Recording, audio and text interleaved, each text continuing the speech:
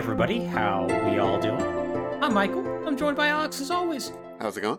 And this is Falling Through Plot Holes, a podcast about video game plot lines and how they have a tendency to fall off the rails. And we're back from our Christmas break. Yeah. I hope you all had a good Christmas, getting presents, trying not to freeze to death if you're in the 3/4 of the country where you nearly froze to death. I was too. It was weird. Yeah, that was a time. 13 degrees in Texas is not... No. Texas is not meant to handle that? No. So, yeah, that was fun. Although it sounds like their power stood on more this time. Yeah, the power grid was fine because it did not snow. So it worked out fine in that regard. So, hey, that's cool. Yeah, great. Progress? Yeah, progress. Good on you, Texas. You did something right for a change. But yeah, speaking of things that are, going right for a change, this is a bad transition. I'm just gonna, you know what, Alex? I'm just gonna ask you a question. Yeah, go for it. How do you feel about schools? Oh, that's a loaded question. Okay, how do you feel about boarding schools? Oh, that's a loaded question. I'm not sure. I guess I don't really have a strong opinion. I'm not entirely sure what function they serve at this point. I think when people think of traditional boarding schools, they think of the ones from Dickensian novels. Right. The ones that are up in England that still actually exist and produce most of the prime ministers of that country. Yeah, fantastic. Yeah, I know, right? It's going great for them. Mm-hmm. I guess maybe to narrow down further, what do you think about boarding schools and video games? It's a really good place to find either psychic children or ancient otherworldly monstrosities. Yeah, that's usually how that works out. I personally find it a very fascinating setting. I think there's a lot of potential that goes into that, and I think there's a lot of really cool set design that you could do with that. Mm-hmm. You can have your main character meet fun little friends, and you can go on adventures and whatnot. And yeah, primordial horror will prop up, especially if that game's a JRPG. Yeah, turns out. Yeah, and we're gonna be talking about a JRPG today, Alex. Oh boy. Mm-hmm. Only we're gonna be probably talking about one that I think with this setup people aren't expecting, because they're probably expecting me to say Persona. Right. Oh yeah. Oh yeah, no, we ain't talking about that. We're talking about the OG boarding school game that technically came out, I think, a year after the original Persona. We're talking about Final Fantasy VIII. I was racking my brain trying to figure out what could you possibly be talking about, because boarding school and mercenary training camp are wildly different categories in my mind. To be fair, Balam Garden is both. Yeah. Oh. They take in children as young as 5, canonically as young as 5, and are listen, buddy, we're going to train you one day so you can kill my wife. Yeah. Yep. Nope. That's, yep. Oh my god. Oh man. I'm excited. Oh, Final Fantasy VIII, such a trip. Oh, I love the hell out of Final Fantasy VIII, Alex. You at home, if you're going, wow, this premise sounds kind of messed up, this is the baseline of Final Fantasy VIII. It goes places from here. It falls off a cliff within the first 2 hours. Oh my god. So it sounds like you're a fan of Final Fantasy VIII, Alex. I've never played it, but I've been told the general gist of what happens in it. Oh my god, you are missing maybe the worst Final Fantasy game. And I have seen cutscenes with no context and gone, what the hell is that? What is that? Oh my god. What could that possibly be? Yeah, it is a game that is tonally all over the place. It is a game that has plot twists that just come out of left field and are just dropped like a sack of rocks. Mm-hmm. It has a cast of characters that range from unlikable to you just actively hope they die within the first few seconds you beat them. Every everyone is terrible. Everyone is a complete screw up. And the combat in that game is completely broken. It actively penalizes you for engaging with it. It can be broken within the first hour of the game via cards by playing a card game of all things. And I absolutely love it. It is definitely a game that is not the sum of its whole parts, but boy, are those parts really fascinating to me. They are wild. My other experience is watching my third year apartment mate in college playing it, like just off to the side. And I would occasionally glance at it and go, what is happening? Why are you just fishing cards? So my girlfriend got that experience while on the airplane, because it turns out I can run that game on my laptop and it doesn't instantly drain the battery. Okay, makes sense. And I basically spent an hour just farming cards. And she's like, what is this game about? Is this a trading card game? It's like, oh no, let me explain the plot to you. She's like, but you're playing cards. It's like, no, that's half the game, man. Yep. I gotta refine these cards so I can get all these strength ups, so I can just then like not actually engage with the combat at all. It's wonderful. So yeah, Final Fantasy VIII is there's only so many superlatives I can say. It is a weird game. And it is a very odd game in the sense that it is maybe one of the more forgotten Final Fantasy games. And maybe for a long time it was one that's most reviled too. I've never seen a game come out to such fanfare. Then within a couple of years, everybody hated it. And now, as of, I'd say, past couple of years, the opinion has like slowly turned around. And I think people like this game again. I think so, yeah. That's been sort of my read on it. Yeah, and I think part of that also is because it's from the Golden Age of Square, that good 90s period. I mean, it came out September 1999 in North America. Right. I mean, yeah, like, regardless on any given entry, the span of Final Fantasy 6 through 10 is, like, just incredible. One could even say, like, 4 through 10. Yeah, I would argue 4 through 10, certainly. Yeah.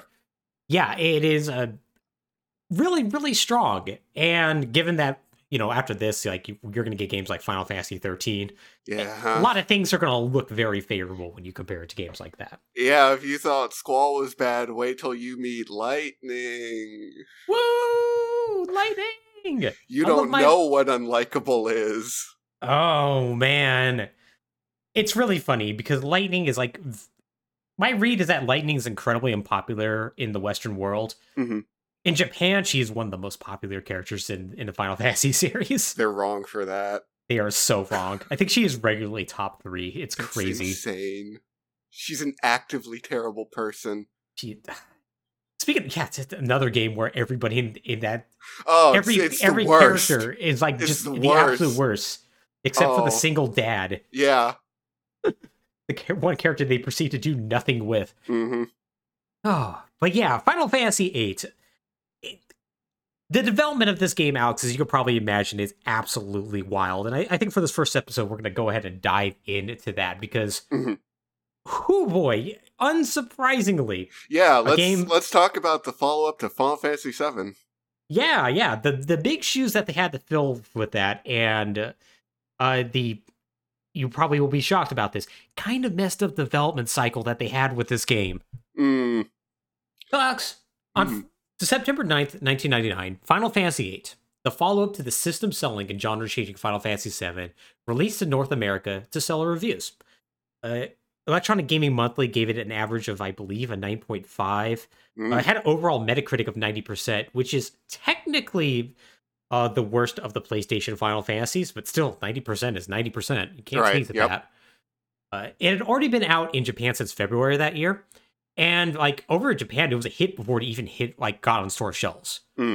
Like 2 million copies were pre-ordered in Japan alone. Wow. Yeah, like that's completely crazy. And United States, it was no different. While we don't have like exact sales figures for North America, it was the top selling game in the United States for 3 weeks straight.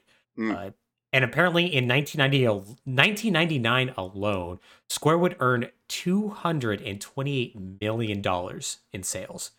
1999 money, mind you. Right. Like, that is insane. Yeah, it's not bad for a franchise they were ready to just leave up by the side of the road. Yeah, right? And so like incredibly well, sold over 8 million copies over the course of its lifespan. That lifespan being lifespan on the PlayStation, mind you. That's not including like re-releases on the PlayStation 3, the most recent Final Fantasy VIII remaster that came out in 2019, stuff like that. It was by all accounts a bona fide success. Another what would become a nearly decade-long stretch of critical acclaim and dominance by a company that at one point was on the verge of bankruptcy in the 80s. But shortly after Final Fantasy VIII came out and players played and beat the game, the opinion started to change. Many began to see Final Fantasy VIII as perhaps not necessarily a good or bad game, but rather a disappointing one.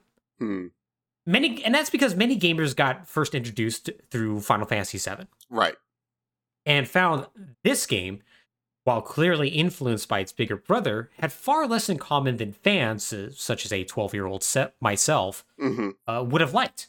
Like, where was Cloud, Tifa, and Aerith? And why should we care about Squall, Selphie, and Renoa? That second question is still slightly valid, but anyway. It kind of is. I will go to bat for Squall. Yeah. The rest can go into the trash. But in the coming years, and as Square faced increasing challenges to his business, Final Fantasy VIII became, if not hated, then disliked. And when Final Fantasy X came and put Square back on top, kind of just forgotten. Nowadays, its reputation is slowly being rehabilitated, with a focus on just how unique of an entry it was in such a storied series. And Alex, that's what we're going to talk about today. We're going to talk about why this kind of came about as we talk about the development and plot of Final Fantasy VIII. Final Fantasy VIII is an odd game, Alex, in almost every sense of the word. Yes. Not only was it quite different in terms of like tone and story content, but it was different when it came to its gameplay and visual presentation. Like, it is such a clean break from Final Fantasy VII in so many ways. Yeah. That I think some people maybe don't really quite realize. It's a game that, while it was clearly influenced by previous entries in the series, it really seemed like it wanted to separate itself from the baggage and legacy of what Final Fantasy was up to this point. And in order to demonstrate this, we have to talk about the giant eclipse-causing meteor in the room. And that's Final Fantasy VII. Yeah. Which, somewhat ironically, was also kind of a massive departure from what Final Fantasy was. Oh, it certainly was. Yeah. Everything from like your party size to its graphical presentation and whatnot. Yeah. Absolutely. Like, it still had a few things that were in common with the old style, but like, taking place in this like diesel punk world and whatnot, it was still quite different. So Final Fantasy VII, released in 1997, was one of the most influential games of all time. I think we don't need to go more into that. No, that's clear and thoroughly documented. Yep, on this podcast, even. Released for the Sony PlayStation console, legitimate system seller with its 3D graphics and full motion cutscenes, completely wowed customers, set a new standard of what role-playing game could be, but also what the future of video games could be. Like this more cinematic sort of look at what gaming could be that could absolutely dazzle a player. And it should come as no surprise that with this massive success, any subsequent follow-up to Final Fantasy VII was going to have some big shoes to fill. And for Square, this presented a weird problem that not many other series had. Their games traditionally are only direct sequels in terms of gameplay, not story. We talked about this a little bit in our, I believe, not only our Final Fantasy VII podcast series, but our Final Fantasy X podcast series. Up until this point, there was never a direct sequel to any of these games. The exception being Final Fantasy V had an original video animation that was done for it. Which took place 1,000 years in the future and might as well had nothing to do with it. So because of that, like, when you have like a game that is going to absolutely reset the table of what like is expected from the Final Fantasy series and bring in a bunch of new people, they're going to get a little confused when the next game has very little to do with it. Like, once again, like, to get into this, Final Fantasy VII itself was its own bespoke game.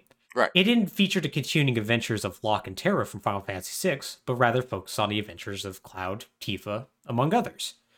Like, it might as well, like, story and setting-wise, been part of an entirely different series. Right.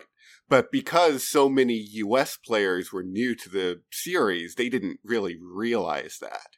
They did not. Like, this is not to say that Final Fantasy IV and Final Fantasy VI, both games that came out in North America, weren't necessarily successful in their own right, they were still niche. Right. So for Japanese gamers, though, where this series has been huge already, they've had 7 games following this pattern. This wasn't a huge issue, and as we've already alluded to, international audiences didn't quite have that same expectation. Right. Also, Final Fantasy VII was our 4th Final Fantasy. Yeah, due to weirdness of not localizing certain games. Starting with the original Final Fantasy actually being published by Nintendo in 1990. Well after, like, I believe the second and I think third game had already been out. Yeah, kind of messed things up a little bit. Right. Now, Square would eventually come up with an answer to this problem by making direct sequels to individual Final Fantasy games in 2003. In the meantime, for Final Fantasy VIII, they're going to keep going with the tradition and have the games be separate from previous series. In fact, this game is going to be a huge departure from what Final Fantasy was in terms of gameplay and story structure, kind of what we've already touched upon. And I'm going to kind of try to make the argument as we go through this episode as to why that is. Now, that being said, it would be silly to say that it throws everything away and completely starts anew. Right. Someone at Square clearly saw how successful Final Fantasy VII was. And even though some elements of the game's design reject what was present in the previous game, there's still some heavy influences throughout, which we'll get into as we go through this episode. So Final Fantasy VIII began development in 1997, shortly after the release of Final Fantasy VII. And involves much of the same team that previously had work on 7. So Yoshinori Kitase led the team as director. He was director in Final Fantasy VII. And in fact, it's a role he's filled on the series since Final Fantasy VI. Hiroyuki Ito was the main battle system designer. He's like one of the few newcomers. And by newcomers, I mean he wasn't involved in, I believe, 6 or 7. But he had previously worked as a designer on the series previously. Nobuo Uematsu was the lead composer, longtime composer, one of the legends of the industry. Absolutely. And of course, we also have like people like Tetsuya Nomura is also there as character designer as well. Now, one person who was not going to have a huge involvement in this series was the original director and creator of Final Fantasy, Hironobu Sakaguchi. Now, the reason being is because Sakaguchi had been doing 2 things. He's been constantly being promoted in Square because of the success of his games. Right. And so because of that, he's been increasingly taking on more like producer roles within the series. On top of that, 1997 is when he's going to make it the awesome decision to get intimately involved in the development of the greatest video game movie ever made, Final Fantasy, The Spirits Within. A movie so good and so well received, he would leave the company in shame after Final Fantasy X was released. Oh, man. So he didn't have a huge involvement in this game. He essentially was there as an executive producer, a role where he essentially like looked at the development of the game on occasion and grunted in either approval or disapproval of various things, except for one incredibly major thing. We're going to get to that when we talk about the writing. So yeah, rounding out the team once again is our lead artist and character designer, Tetsuya Nomura, the man responsible for writing the entire story. Friend of the podcast, Katsushige Najima. Oh boy. Yes. It explains a lot. Doesn't it? Oh man. So we've talked about Nojima so many times on this podcast. See Final Fantasy VII and Final Fantasy X. But in short, he's a longtime scenario writer at Square Enix, now currently a freelancer who is responsible for some of the highest highs and lowest lows when it comes to storytelling in these games. He's the main writer of Final Fantasy VII. Pretty big deal. He's the main writer of Final Fantasy X. Pretty big deal.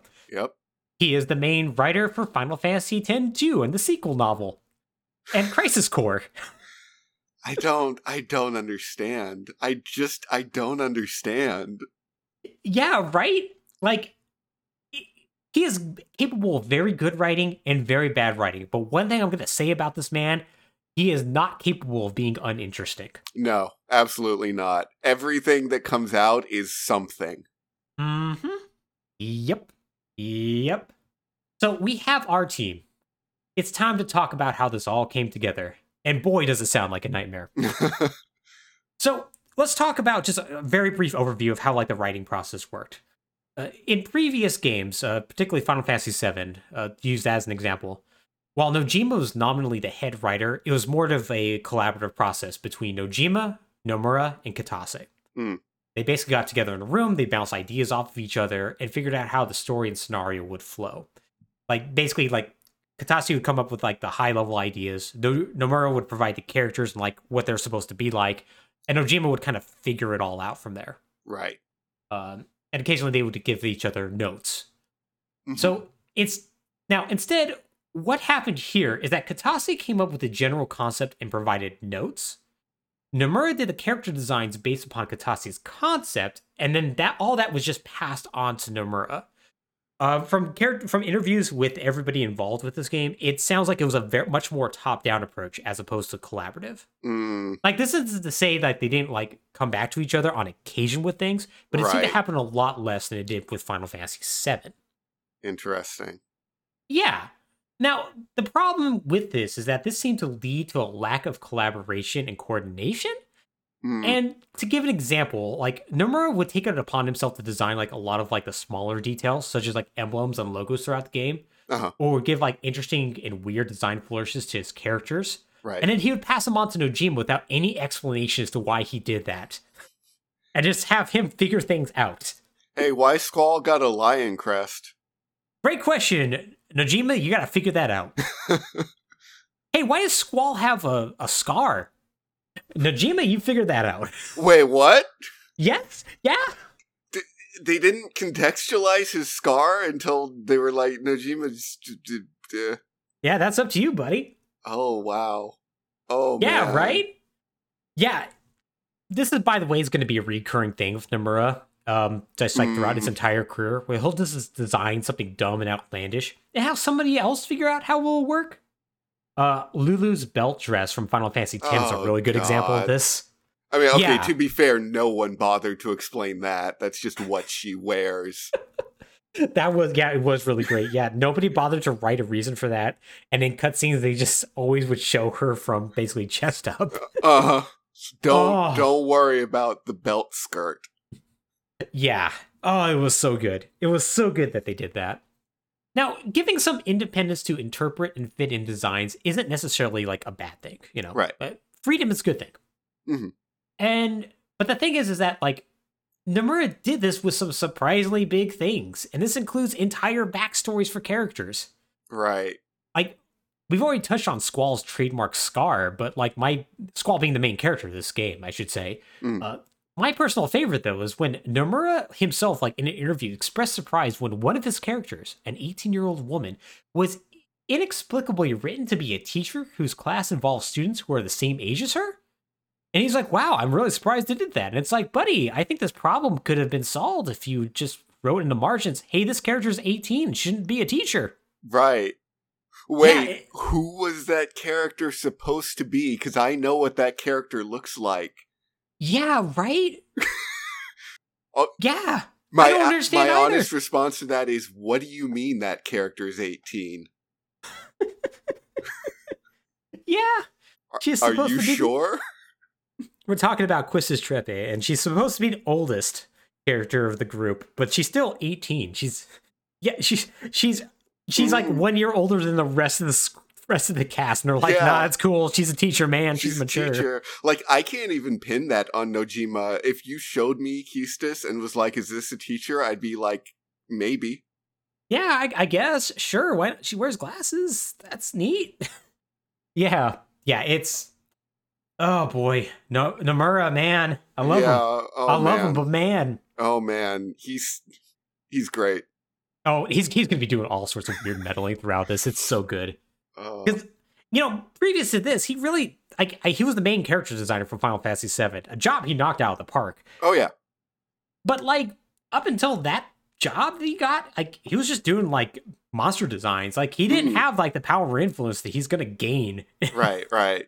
He's going to start to exert it starting with this game, and it's hilarious. I love it. But, okay, so it's also weird, because, the flow of this would be Katase makes the scenario, Nomura makes the character designs, and then Nojima fleshes all of it out. Does that mean the scenario gets written without who the characters are? They did establish, hey, these are going to be the player characters. Right. But as far as like what their individual roles are going to be and whatnot, beyond Squall, the main character, and Renoa, the main love interest, nah, man, it was Oh, okay. yeah, no, it was Nojima. Figure it out. Wow, that's something that should have absolutely been collaborated on to some degree. Like, how do you write the story without knowing who your characters are? Yeah, exactly. Like with like the exception of like one character, they're gonna leave a shocking amount of freedom for Nojima to like kind of just do things, and yeah, it's gonna be to his detriment. Yeah, like this is like for like a lot of the weirder decisions that Nojima's gonna make with some of the stories. I kind of don't blame him as hard for Final Fantasy VIII after reading some of the stuff he had to do. Like he could have probably done a better job with some of those twists, but at least I understand. Right. So yeah, my point is that this is a weird system, right? It's gonna lead to strange situations, and like where some plot elements or characters are just gonna go through the weirdest possible things, and it's gonna seemingly come out of nowhere. And it's too bad because honestly, this game world itself is rather well put together and cohesive. Right. Which is what Nojima tends to do well, especially well. Indeed, he does. And let's talk about that a little bit. Final Fantasy VIII, much like 7, takes place in a modern world. Now, unlike Final Fantasy 7, which is like had like a diesel punk like aesthetic, more of like a 1950s, 1960s sort of feel to everything. This game instead goes to the logical extreme and makes everything take place in what might as well be 1999. The world of Final Fantasy VIII would superficially not seem that out of place, at least to Western audiences. And this is deliberate, albeit not for the reasons you'd think. Final Fantasy VIII is still a very Japanese series at this point. Like Final Fantasy, I should say, is still a very Japanese series at this point. And he wanted to present a world that was foreign and alien to his Japanese audience. So because of that, many of its locations are modeled after locales they would not be completely familiar with. Though on the flip side, it's going to end up being incredibly familiar to everyone else, or at least to Western audiences. Right. For example, Deling City, the capital of Galbadia, is clearly influenced by Paris. There's like a small town called Windhill that's clearly supposed to be like a quaint English town. And like, yeah, no, that makes sense. Like most Japanese people probably wouldn't be like, maybe Paris they'd probably be like a little familiar with, but like quaint English towns, not necessarily.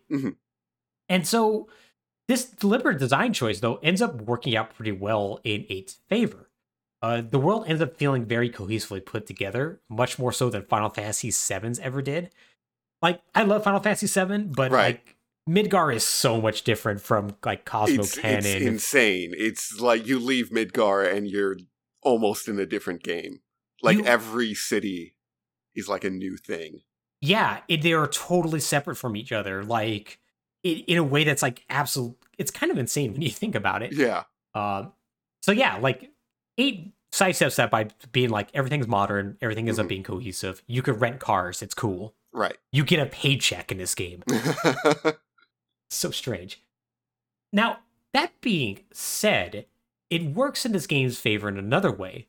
When a game does throw out fantastical elements, they stick out rather prominently. But in a way that I think ultimately works for this game. Yeah. Part of the established canon in Final Fantasy VIII is that magic is very much a real thing in the hands of a select few, the sorceresses. Sorceresses are incredibly powerful beings who have unparalleled control over the elements and in some case time and space. While normal everyday society has figured out a way to use magic via unnatural means and in limited quantities, sorceresses don't have that limitation. And so because of that, these seem very unnatural as results. And like their character designs all over the place too. Like they very much look like they come from like a traditional fantasy setting. Yeah. And that works. And like there are plenty of elements like that throughout the game. The futuristic city of Esther is just like really, really crazy. Like the weird giant drill prison you have to escape from. It's very, very memorable. There are elements that in a lesser story would stick out and simply clash, but here the fact that they do clash works in the game's favor because this stuff is supposed to be weird. Right. And in fact, I think the element of the sorceresses is maybe the most influential part of Final Fantasy VIII on the entire series, because that's a theme that they would sort of carry forward especially projecting it onto summoners in Final Fantasy 9, 10, 16 even uses a similar element like that. Mm-hmm. Yeah, even 15 with the main love interest is like a little bit there too. Yeah, totally. Yeah, it is a very influential concept that they're going to come up with and iterate on so often. Becomes kind of so influential that when 13 just sort of throws out summon beasts for no reason that everyone has, you're like, that's weird now. Yeah, kind of is. Oh, I guess this one's just a car. Mm-hmm. Why not? Everyone loves car. Everyone loves car summon. So this clashing aesthetic was part of the overall concept of the game. And the team looked back on what they did with Final Fantasy VII, and they decided that they wanted to do two broad things with this clashing concept. They wanted to have a strong combination of fantasy and realism, which is something we've just highlighted a little bit. Not only with the elements that we also mentioned, but the fact that you could, once again, rent a car that could run out of fuel. You have to buy fuel for your car. And as contrast with the fact that there's like monsters and magic all over the place. Right. The second thing is that they recognized that Final Fantasy VII was a very dark and dystopian sort of game. Mm-hmm. Everything was dirty, falling apart, like just bootstrapped together. Mm-hmm. And in general, this game gave a feeling of it being kind of a downer in some ways. Right. The team decided to take the complete opposite tack with this, instead have this game be much lighter in comparison. And I mean this a little literally too. Like the game is generally just brighter and more colorful overall. Right. Mm-hmm. Like the streets of the various cities are clean without a speck of trash in sight. Like even destroyed structures somehow seem weirdly untouched in a way that doesn't quite make sense. Yeah. And the others to make this game metaphorically light. Mm-hmm. Alex, this is a game about love. Yeah, it sure is. It sure is, and boy, they're gonna try hard with that one. More than that, it's a game about like teen love, like very pure and passionate love. Oh God, absolutely! And if you just will two people to be together, they absolutely will. You will melt the steely loner's heart. Oh my God, I hate the love story of this game. You just gotta be quirky. He's gotta be quirky. You gotta be the absolutely quirkiest thing. But not that quirky one. This quirky one. Yeah, that quirky one. So, this is where we're going to circle back real quick to Nojima. So, while Kazushige Nojima had a basic outline of what he was going to happen in the game, he was being pretty consistently bombarded by requests from the team to include and exclude little elements here and there. Mm-hmm. Now, Nojima doesn't quite remember all these things, but he does remember one thing, because there was one voice he could not ignore. And that voice was executive producer Hironobu Sakaguchi. Now, according to an interview Nomura gave, he said that Sakaguchi just sort of came in one day and was like, hey, the theme of Final Fantasy VIII is love. And he was kind of ignored at first, but apparently he kept repeating it enough that occasionally it just sort of just stuck and became the central focus of the game's story. Now, for anyone following like the Final Fantasy series up to this point, this actually isn't a huge surprise. Love stories are present throughout the series. Sure. Final Fantasy IV had the Cecil, Rosa, Kain love triangle. Final Fantasy VI had a somewhat forbidden love of Celis and Locke, alongside Terra herself trying to understand what it means to love and be loved. Like, they kind of hit it from all sorts of different angles. Mm-hmm. But of course, there's one game that stood above them all, and that was the love triangle of Tifa, Cloud, and Aerith in Final Fantasy VII. Yeah. This love triangle, despite not necessarily being the central focus of the game, helped drive the entire thing in terms of popularity. Because there were a ton of schoolyard arguments between Tifa and Aerith fans that have been a lasting one. Mm-hmm. Like, I mean, when the 7 remake came out, these arguments popped up again in a way that was incredibly funny. Oh yeah, it is now the current year, and we are arguing about Tifa or Aerith and Rei or Asuka once again. Mm-hmm. Yeah, that one came back too. That's kind of funny. Meanwhile, in the corners, a couple of Jesse sickos just hanging on out. It's great. Yeah. Yeah, it's hard to overstate how important this was to the game, right? Right. So it makes perfect sense. And this is one of the elements that clearly influenced Final Fantasy VIII. That was brought forward from Sakaguchi, who was like, hey, this should be about love. What doesn't make sense, though, but fits into how this game is developed, is that he didn't quite explain how it fit in or what he meant by that. Right. Like, what kind of love? Yeah, Nojima asked that same question when he said, quote, For me, when I hear that, it's like, what do you mean? What kind of love? End quote. Valid question. Yeah, Nojima eventually came to the conclusion he must have meant it filtered into everything about the story. Which, yeah, there's going to be a lot of allusions to like all sorts of love throughout this, from sisterly love to brotherly love to love, romantic love. Like it's all going to be throughout this, because he's going to go on to detail how it's difficult to keep up this theme throughout the game. As an aside, this interview of Nojima, by the way, is great because apparently he would just get like once again he'd get a bunch of weird suggestions in direction all the time. Right. But he would come up with the idea that Nojima's like the key person who came up with the idea that this is going to take place in like a military boarding school. Right? Okay. Which I think is it's an interesting setting. It's an interesting setting. It's neat. I like it. Yeah. But no, I laugh because then you're told, okay, make it about love now. Yeah, actually. Yeah.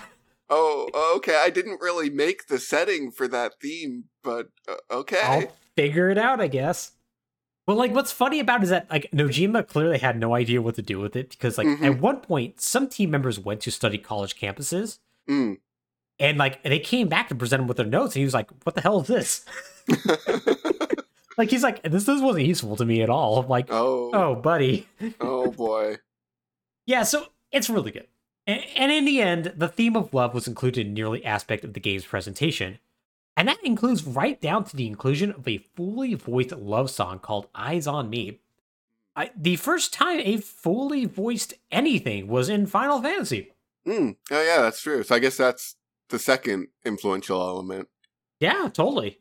Yeah, Uematsu actually did the composition for that. It was arranged by another composer at Square, Shiro Hamaguchi. And it was actually performed by Hong Kong singer Faye Wong, somebody who's probably not particularly well known over here, but she's an incredibly huge star in East Asia. Like they went out and got a big name for this, is what I'm trying to say. Which they would continue to do. They would indeed. Now, in order to have this love story, you need to have compelling characters, Alex. Yep. Yeah, that helps. It does help.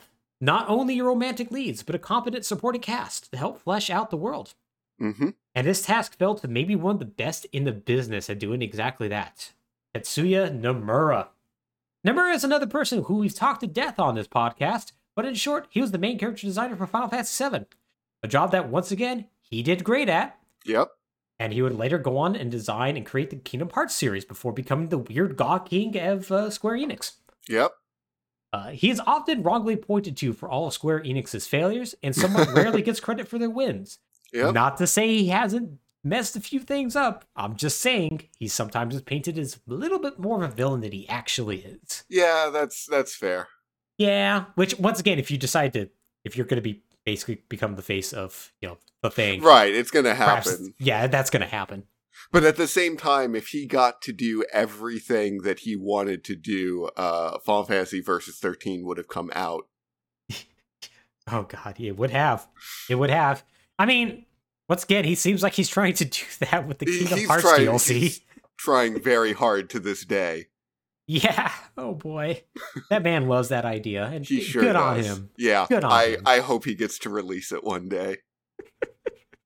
This is like the Snyder cut of Final Fantasy. So before all that, though, he was the character designer for Final Fantasy VIII, and oddly enough, his work on this game would start all the way back in 1994.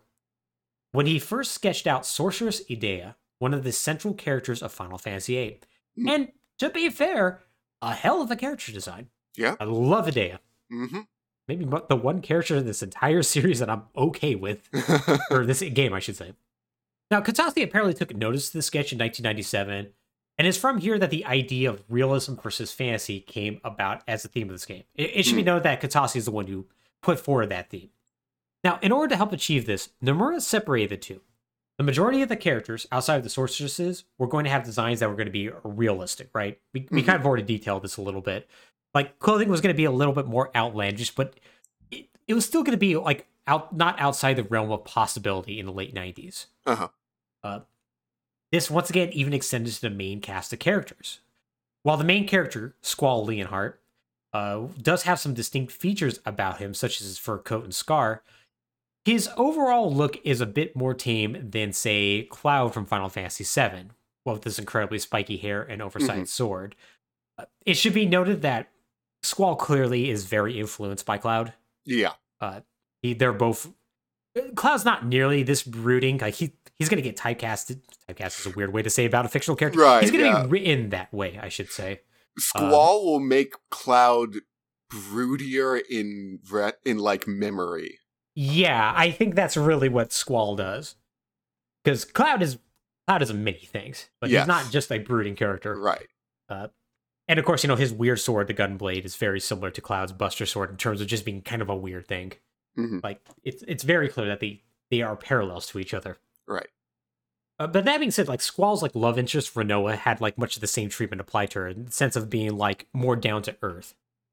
Now, this is going to be very interesting in the sense that Nomura realized that with like 3D pre-rendered graphics reaching like higher and higher levels of fidelity, he's like, people are going to get kind of horny about this. And he felt that developers were going to just use this to make their characters, in his words, quote, too beautiful and overshadow their personalities, end quote.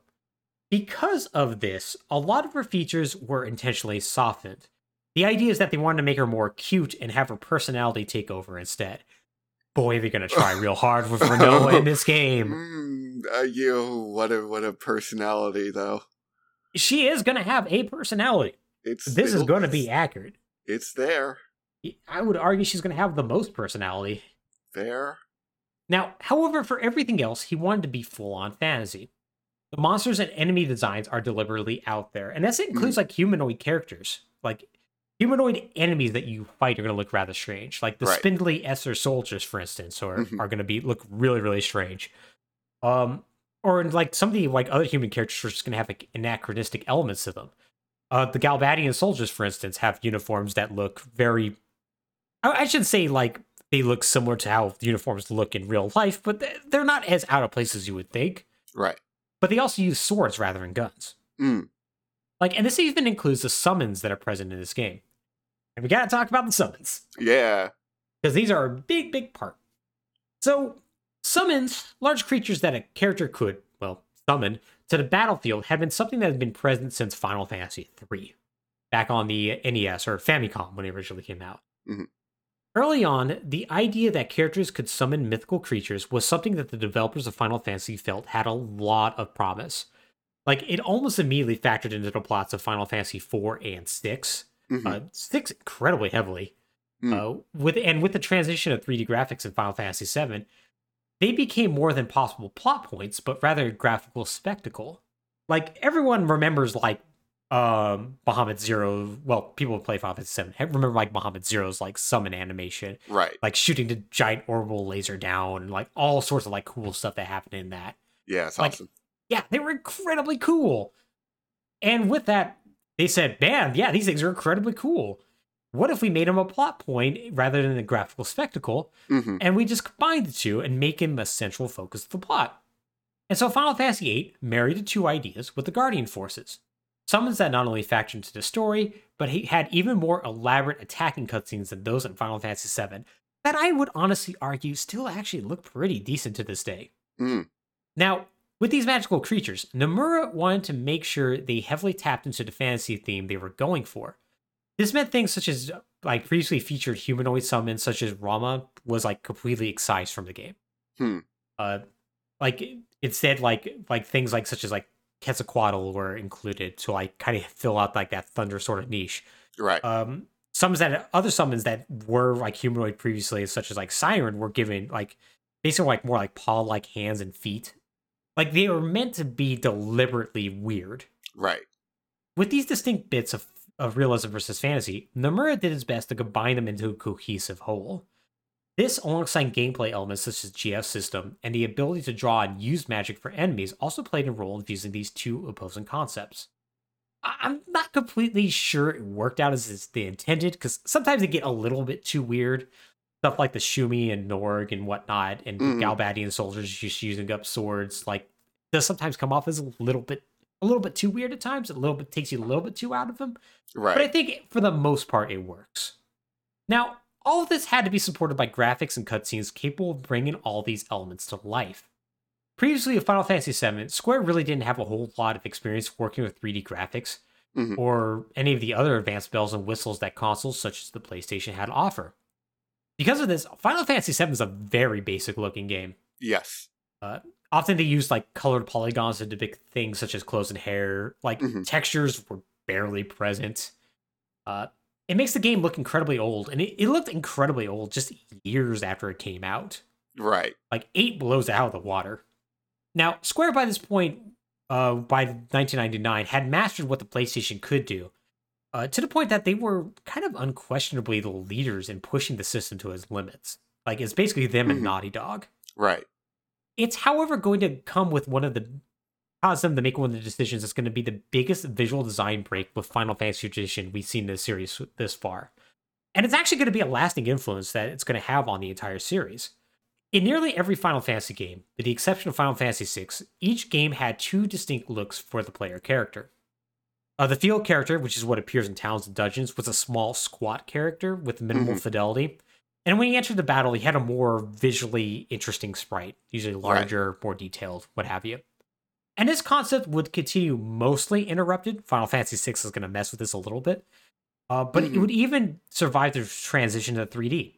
Final Fantasy VII, like when you're in the field, you have very small squat characters, and then you have more realistically proportioned characters that aren't named Barrett in the battles. Right. And like they still like would like be visually cohesive with one another, but it was just something they sort of did. With Final Fantasy VIII, they're going to want these characters to look as realistic as possible for the technology of the day, and I think it ends up actually working to its detriment. The character design of Final Fantasy VIII is just not quite as interesting or visually distinct with a resolution that's capable of like that system. From far away, they don't have really distinct silhouettes. Final Fantasy VII, like the characters in that game, you get a very good idea of who they are and what their deal is. Right. Like you get the idea of that Cloud is supposed to be like kind of like a badass mercenary from his look.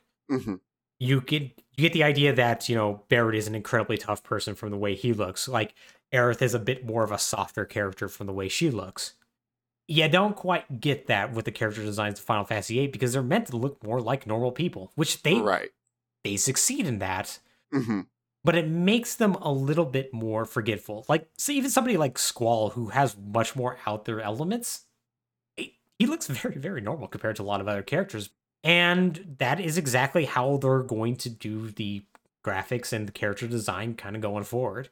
They're eventually going to get back to like making characters that are much more distinct. Like Tidus and Yuna from Final Fantasy X are definitely very distinct looking characters. Right, yeah. I think a big issue with that was, as you said, this was sort of the first time they were trying to do it. Yeah. So it was them sort of figuring out what their limits and capabilities, especially with this hardware, are. And like it was almost trying to do something that the PlayStation wasn't really designed to do. Yeah. They got ambitious. They sure did. And like the PlayStation was designed with like 3D rendering and 3D modeling in mind.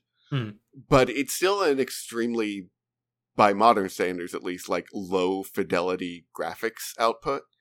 And so it can do 3D models, but shoving a lot of detail onto those models is hard. Yeah. And having that come across, like especially on CRT monitors at the time, like developers and artists had gotten very used to doing 2D sprites and basic 3D models to read well on CRTs. But throwing all that detail into CRT pixels it doesn't come across nearly as well. Yeah, it absolutely does not. And the resolution of the PlayStation, like its outputting resolution of like, I think it was like 320 by 240 pixels. Like, yeah, it does it zero favors. Right. Yeah. Sorry, that said, I think it's kind of hard to overstate what this looked like at the time. To like go from, like the way I think about it is, even if the art doesn't read as cleanly, from a sheer technical achievement standpoint, Final Fantasy VIII kind of is as incredible as Final Fantasy VII was. Oh, yeah. And to do that without even a hardware jump is kind of amazing. It is an amazing jump in fidelity and of like what the capabilities of 3D graphics were. Like, yeah. Like, it is a real proof of concept of like, no, listen, this is truly the future. And look at the weird stuff we can do. Mm-hmm. Like, and something that Square's going to bear out many times with like games like Chrono Cross and whatnot. Like, yeah, absolutely.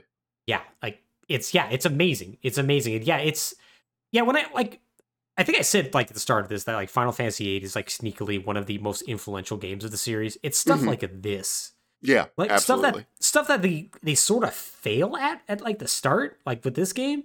But it's going to clearly dictate what they're going to do, and it's also going to clearly dictate what other games are going to do. Right. Yeah. Yeah, like this is like I might be saying like the character designs like don't read particularly well, but boy, this is the rest of the game. The rest of the game still looks great. Yeah. So now that we have the characters, the concept, the visual design, and even the music, it's time to circle back and finish this up with the writing. Just really dig it deep into it. Once again, after Kazushige Nojima got all the input from Katase and the characters and other visual motifs from Nomura, set about writing it. Now, for Final Fantasy VIII, he wanted to make it a game that takes place largely in the present. Now, what I mean by that is not necessarily like taking place in the present as in like 1999 when this game came out. But I mean is that he wanted the game's story and progression to take place in the present. Final Fantasy VII had a very heavy reliance on like quick flashbacks or sometimes prolonged flashbacks to explain motivations and crucial plot elements. Right. Nojima didn't want that. He wanted all the action to basically take place while you were in direct control of the game. Now, there are going to still be extended, I guess you could call them flashbacks, but you're still going to be in direct control of what's going on there. He wanted to always be grounded in player control. And so that's what I mean by he wants the game to be grounded in the present. Now, as to help achieve that, as part of his initial outline, he wanted the game to have more of school days feel to this. So that's where the military academy and people living their everyday lives comes from. Now, it's a setting that, while it's not quite as strong as Midgar was in Final Fantasy VII, I still think Balamb Garden, the first area you see, is still pretty darn memorable. It's pretty strong. And it's a complete opposite of what Midgar looks like, a city that's clearly dirty and falling apart. Balamb Garden is clearly designed after, like you see like those like memes of like, hey man, if this happened, this is what the future would look like. Right. Super futuristic city, super clean. That is exactly what Balamb Garden looks like. Like it's absolutely memorable in that sense. Now, for determining the different characters' roles and their personalities, once again, Nojima had a shocking amount of leeway, including things, once again, such as Squall and his main rival Seifer's scars and what they represented were left to Nojima to figure out. Now, this isn't to say that everything was completely on Nojima. He did consult Nomura on occasion with various characters in order to get a better idea of their personalities. Something that, as he did, Nomura started to insert himself more and more, which prompted Nojima to kind of do things behind his back. As this quote from Nojima highlights, quote, I talked a lot with Nomura about the tone of the characters and their personalities, but I was the one writing the dialogue, and in the end, I had the final decision. So I added a lot of things on my own, and aside from Squall and Laguna, most of my decisions were sort of approved ex post facto. Some things were like, I don't want Nomura to see this, he laughs. Nomura was constantly giving me his opinion about Rinoa, Squall's main love interest. She should be like this, she should do that, etc. He practically created a Rinoa dictionary to refer to. So yeah, he would just constantly come back and be like, no, Rinoa doesn't do this. She does this. Okay. Yeah. And eventually Nojima just started to ignore him, which is pretty great. That is pretty good. Yeah. So regardless of this interference, though, Nojima had a story in mind and went about writing it. Going back to the concept of keeping things in the present, in the sense of leaving, once again, players in control of the game's story, he decided to center it around two people. In the present, like the actual present, Squall Leonhardt. And then in the past, an older man by the name of Laguna Lore. Alex, I am so excited to talk about Laguna when we get to him. I've heard the name and I know nothing about him. Laguna is the greatest character in video games. When I said that Idea was the only good character in this game, I lied. Yeah. There are Laguna 3. Southern. Oh. Yeah. There's 3 other good characters in this game, and and you get precious scant time with them. Now, how this game was going to work initially is that while Squall's story once again takes place in the present, when things needed to be explained about the state of the world, how it came to be and whatnot, or some other major events, the game would shift to Laguna and his buddies as they witness whatever thing it was that Squall was now having to deal with. And this is largely how it works out in the game, but the original idea was that it was supposed to be split evenly. 50 on Squall, 50 on Laguna. Interesting. Yeah, interesting little concept. Sadly, it became pretty clear early on that this wasn't going to work out. Like, they decided it would be a stronger story if they had to focus on just one character as opposed to both. Right. And Squall's going to win out on this one. And I think it is the right decision. I would love more Laguna, but it probably is the proper amount of Laguna. Yeah. It's definitely like an interesting concept to have like a 50-50 dual story of past and present. Oh, yeah. I think there are some games that have done that, too. Yeah. But yeah, that was my thought. Yeah, you're right. It's probably better this way.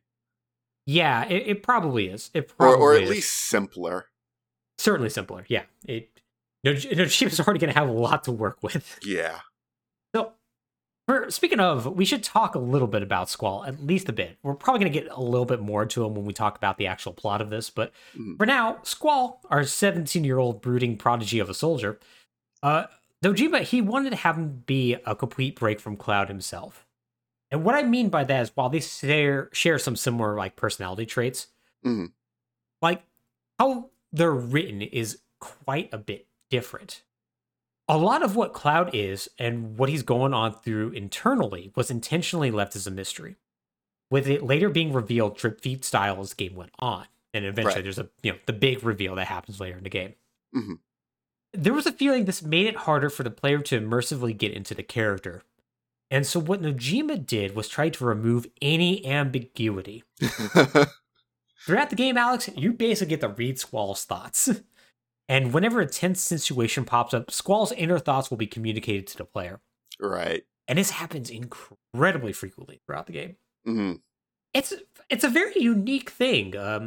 It's like throughout the Final Fantasy series, it's like you don't really see this a whole lot. Like, really, you only got like Titus from Final Fantasy X doing anything remotely similar. Right. And that's because that game is told in flashback. So, like, once you finally get up to that point, that stops. Yep. So, like, seeing Squall do this does lead to some of the more unintentionally hilarious parts of the game. Because while Squall tries to be like a professional, he is definitely a teenager on the inside. And so a lot of his lashing out happens in his thoughts, which is pretty great. But with all that set up, all that put together, they made the game, and it would be released on February 11th, 1999 in Japan, and September 9th, 1999 in North America. And I think it would come out in October everywhere else. With that, we now have our basis for the plot. And Alex, next time, we're going to go over that plot. I'm excited. As we jump into the nonsense, and you should be excited. Oh my god, because it's so much nonsense. Oh, man. Final Fantasy VIII. Alex, how you feeling? I'm excited. Yes. All I can say is excited. Man. Oh yeah, it's gonna be good, man. It's gonna be good. It is not gonna be a very cohesive story. No. But it's gonna be a fun one. I know there's time travel in there, so I'm like, whatever, man. I hope you are happy to learn about time compression, spelled with a K, by the way. Sure. Yeah. Yeah, there's a character who speaks in Mortal Kombat lingo. Oh, boy. But yeah, we're going to be tackling that next time. But in the meantime, if you want to see more episodes like this, you should go to ftp.podbean.com or search for Falling Through Plot Holes on your podcast service of choice. Also, we're going to actually have a website. I'm actually going to go into Squarespace and put together a website so we actually have a cohesive place to put this at, since I refuse to use Twitter anymore. This is going to be the point where I insert this in post-production and it doesn't sound weird at all. Nice. But that's going to happen then. That's going to happen then. It's going to be great. But in the meantime, we'll see you all next week as we check out the plot of Final Fantasy VIII. Take care, everybody. Take care.